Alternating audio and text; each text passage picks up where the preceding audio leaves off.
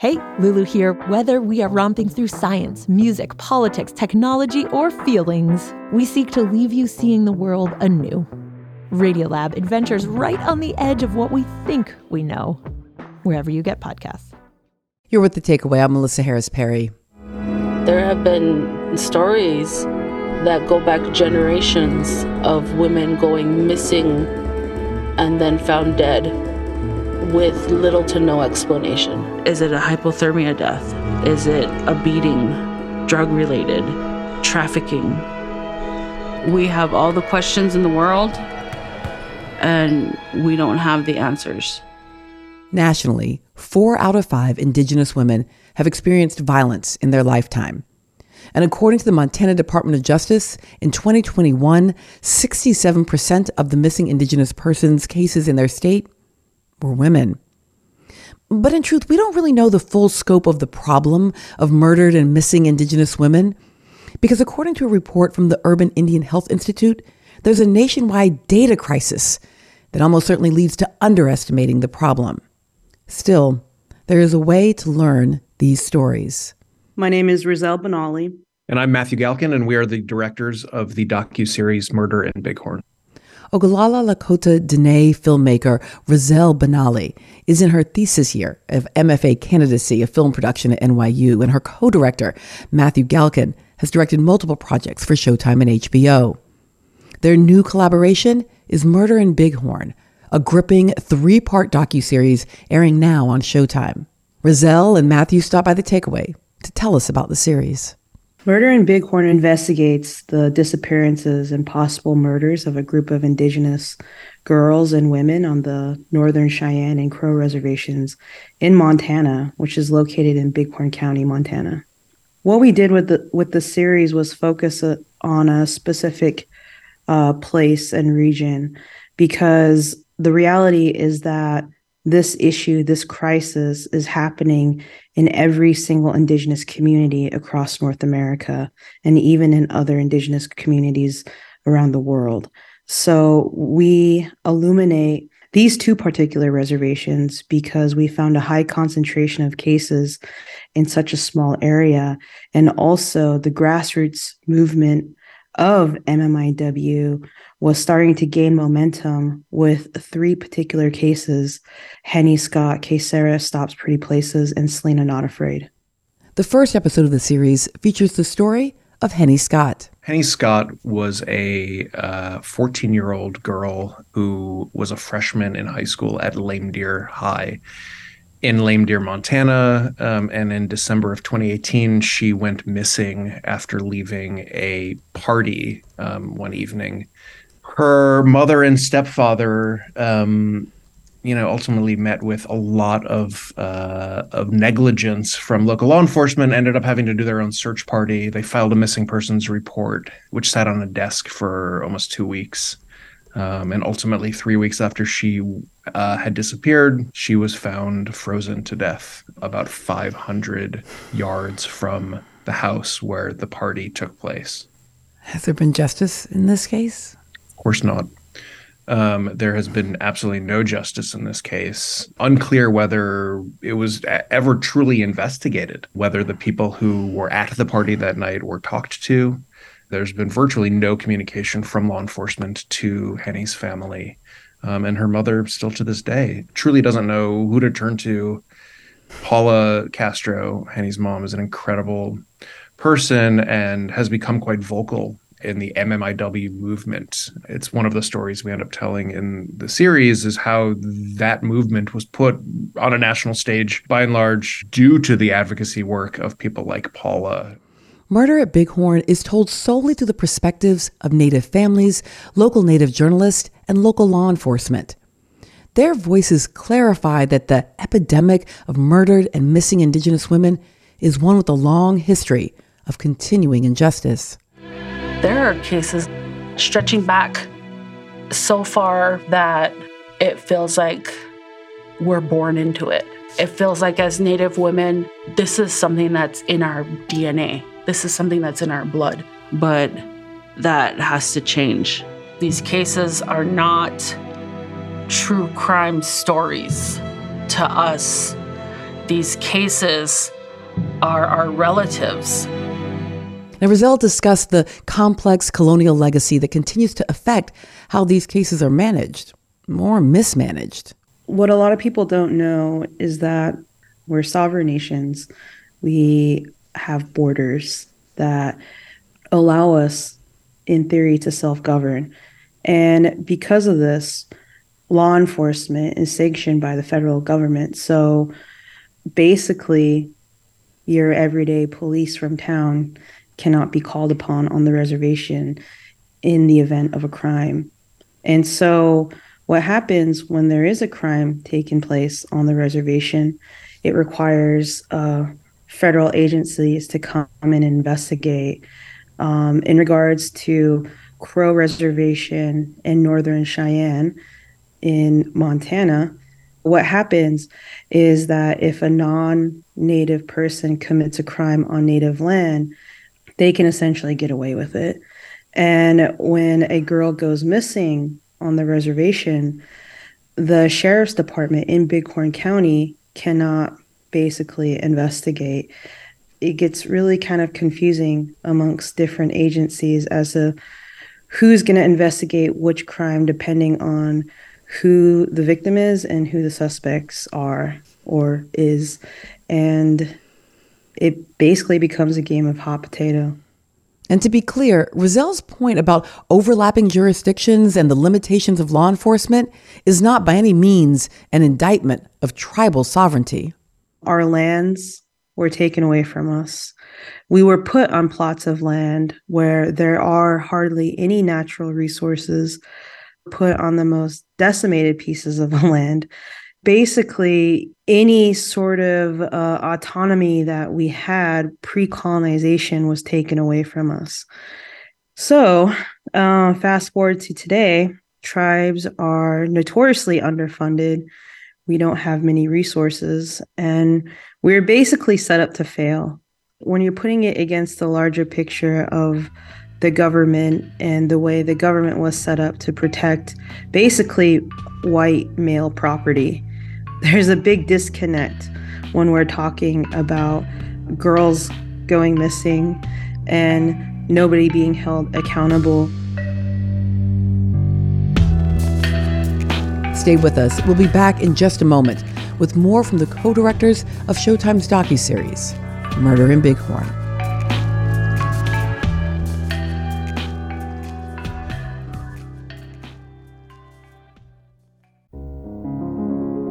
Carnegie Hall is one of the most famous concert venues in the world. The first time I walked on the stage, I felt like my feet were moving, but they were not touching the floor. Join us for If This Hall Could Talk, a new podcast that explores the history of this iconic landmark through the unique items in its archives. I'm your host, Jessica Vosk, and together we'll explore how the past shaped the culture we live in today. Listen to If This Hall Could Talk wherever you get podcasts.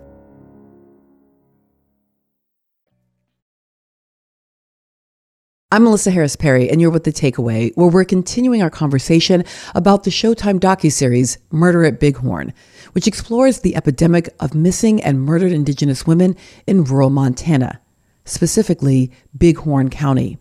Our girls don't just die. Somebody abducted her. This is the most dangerous place for Native women in the country. I don't think the issue's real. They can take our women and nothing will happen. We're just supposed to stay in the back and be a good Indian. I spoke with co-directors Rizal Benally and Matthew Galkin. And Matthew told us a bit about former Bighorn County news editor Luella Bryan, who's featured in the docuseries. I decided that this is definitely where I wanted to be. I wanted my kids to be connected to the family, to the community, because despite all of the bad things that happen here, despite missing people, despite high crime rates, despite domestic violence, despite everything, this is our home. Her reporting and her lived experience illuminate the endemic of missing and murdered Indigenous women. One of the things that was so staggering to me, obviously not to Rizal, but to me, as a white male, the pervasiveness of this issue within virtually every family that we met in that area. And what I've come to understand is virtually every Native family in this country has been touched by this issue, whether it's a sister or a mother or an aunt or a brother or son. I mean, it seems it's just everywhere. There's so much loss. And so with someone like Luella Brin, who ultimately, at the beginning of this process, we reached out to, A, because she was the editor of the local paper, but B, she had written a beautiful op-ed piece about Selena Not Afraid's funeral, which we had seen and thought because Luella is Crow, because she has the perspective of a journalist, so she's sort of able to bring in context to help sort of understand this issue at ground level. And because she had an aunt named Dee Dee Brin, who in the late 70s was found frozen to death in the snow. And there has never been any answers to that murder. And one of the first things that Luella did when she got the job as editor-in-chief is look up her aunt's case and sort of assess the media coverage, or the very slight media coverage that was ever, offered for that case, which is pretty heartbreaking. So, for Luella, one of the objectives for this project, because she became quite central to what we were doing, is to honor her aunt, whose story has not been told for almost 40 years.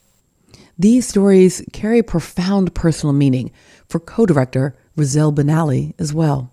So growing up, I have 2 older brothers, and I am the youngest. And growing up, I just wasn't allowed to go places on my own. I wasn't allowed to, hang out for long periods of time away from my parents or without my older brothers present. And growing into a teenager and living in Rapid City, South Dakota, which isn't too far from Montana, I realized I had to be hyper aware of my surroundings, and quite a few times I was followed home as a high school student walking back from school, and in the area, it was just common for relatives to go missing, and for people to just wonder what happened. And growing up, you just understand that somebody will disappear or somebody will turn up dead, and nobody will ever know how this happened or why it happened.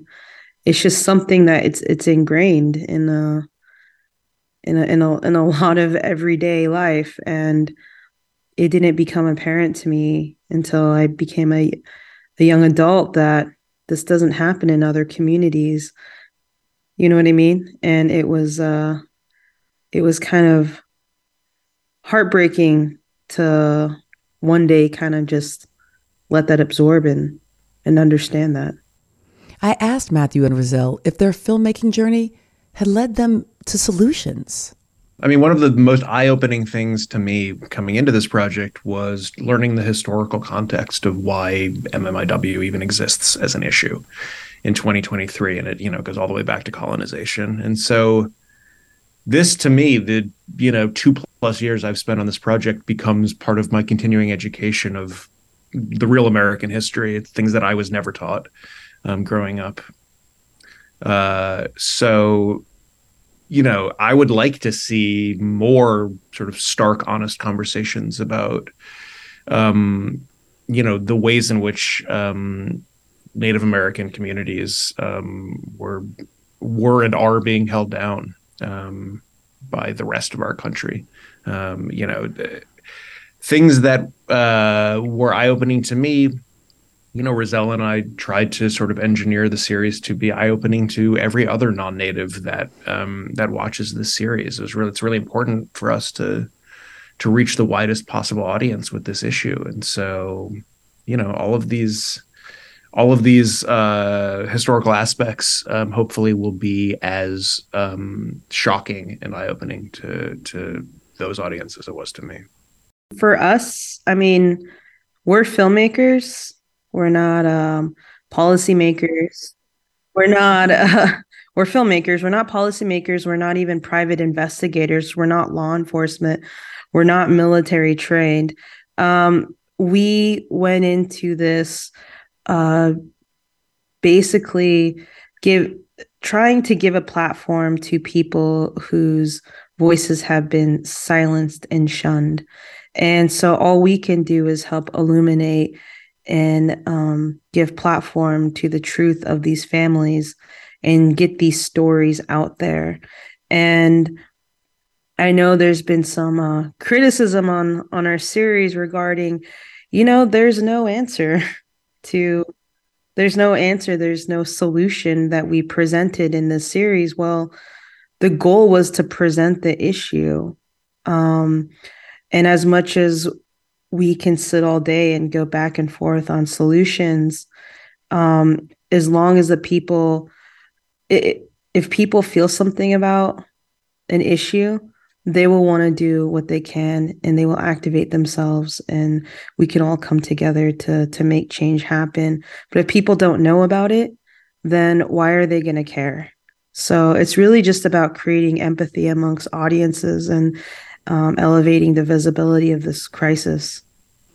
I really want people to feel something for the victims and for what these families are going through. For me, it was so important to create an experience where empathy is fostered, because Natives, Indigenous people, we still exist. And I think oftentimes people forget that we still exist and that we're not just relics of the past. And it's really important. If you see us as human, then you're going to care and you're going to want to do something. So as uncomfortable as the series might feel at times, or as enraged as somebody might feel, there's so many other Natives out there that are feeling that have felt that, and will continue to feel that until justice is served, until things change, until young Native girls and our women can feel safe and protected. What does it take when one of our girls goes missing? What does it take for it to be the perfect case to get national coverage? What does it take for us, for somebody to fight for our case when one of us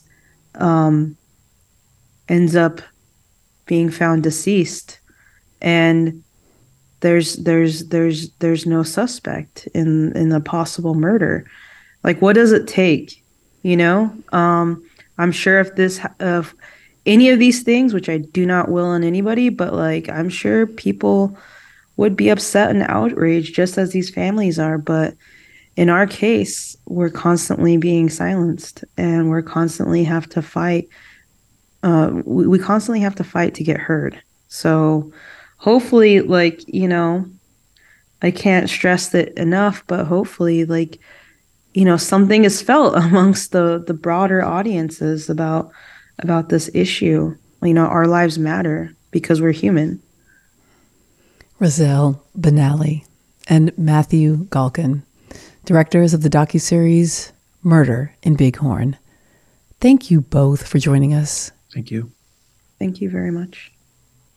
And the final episode of Murder in Bighorn airs on Showtime this Sunday, February 19th.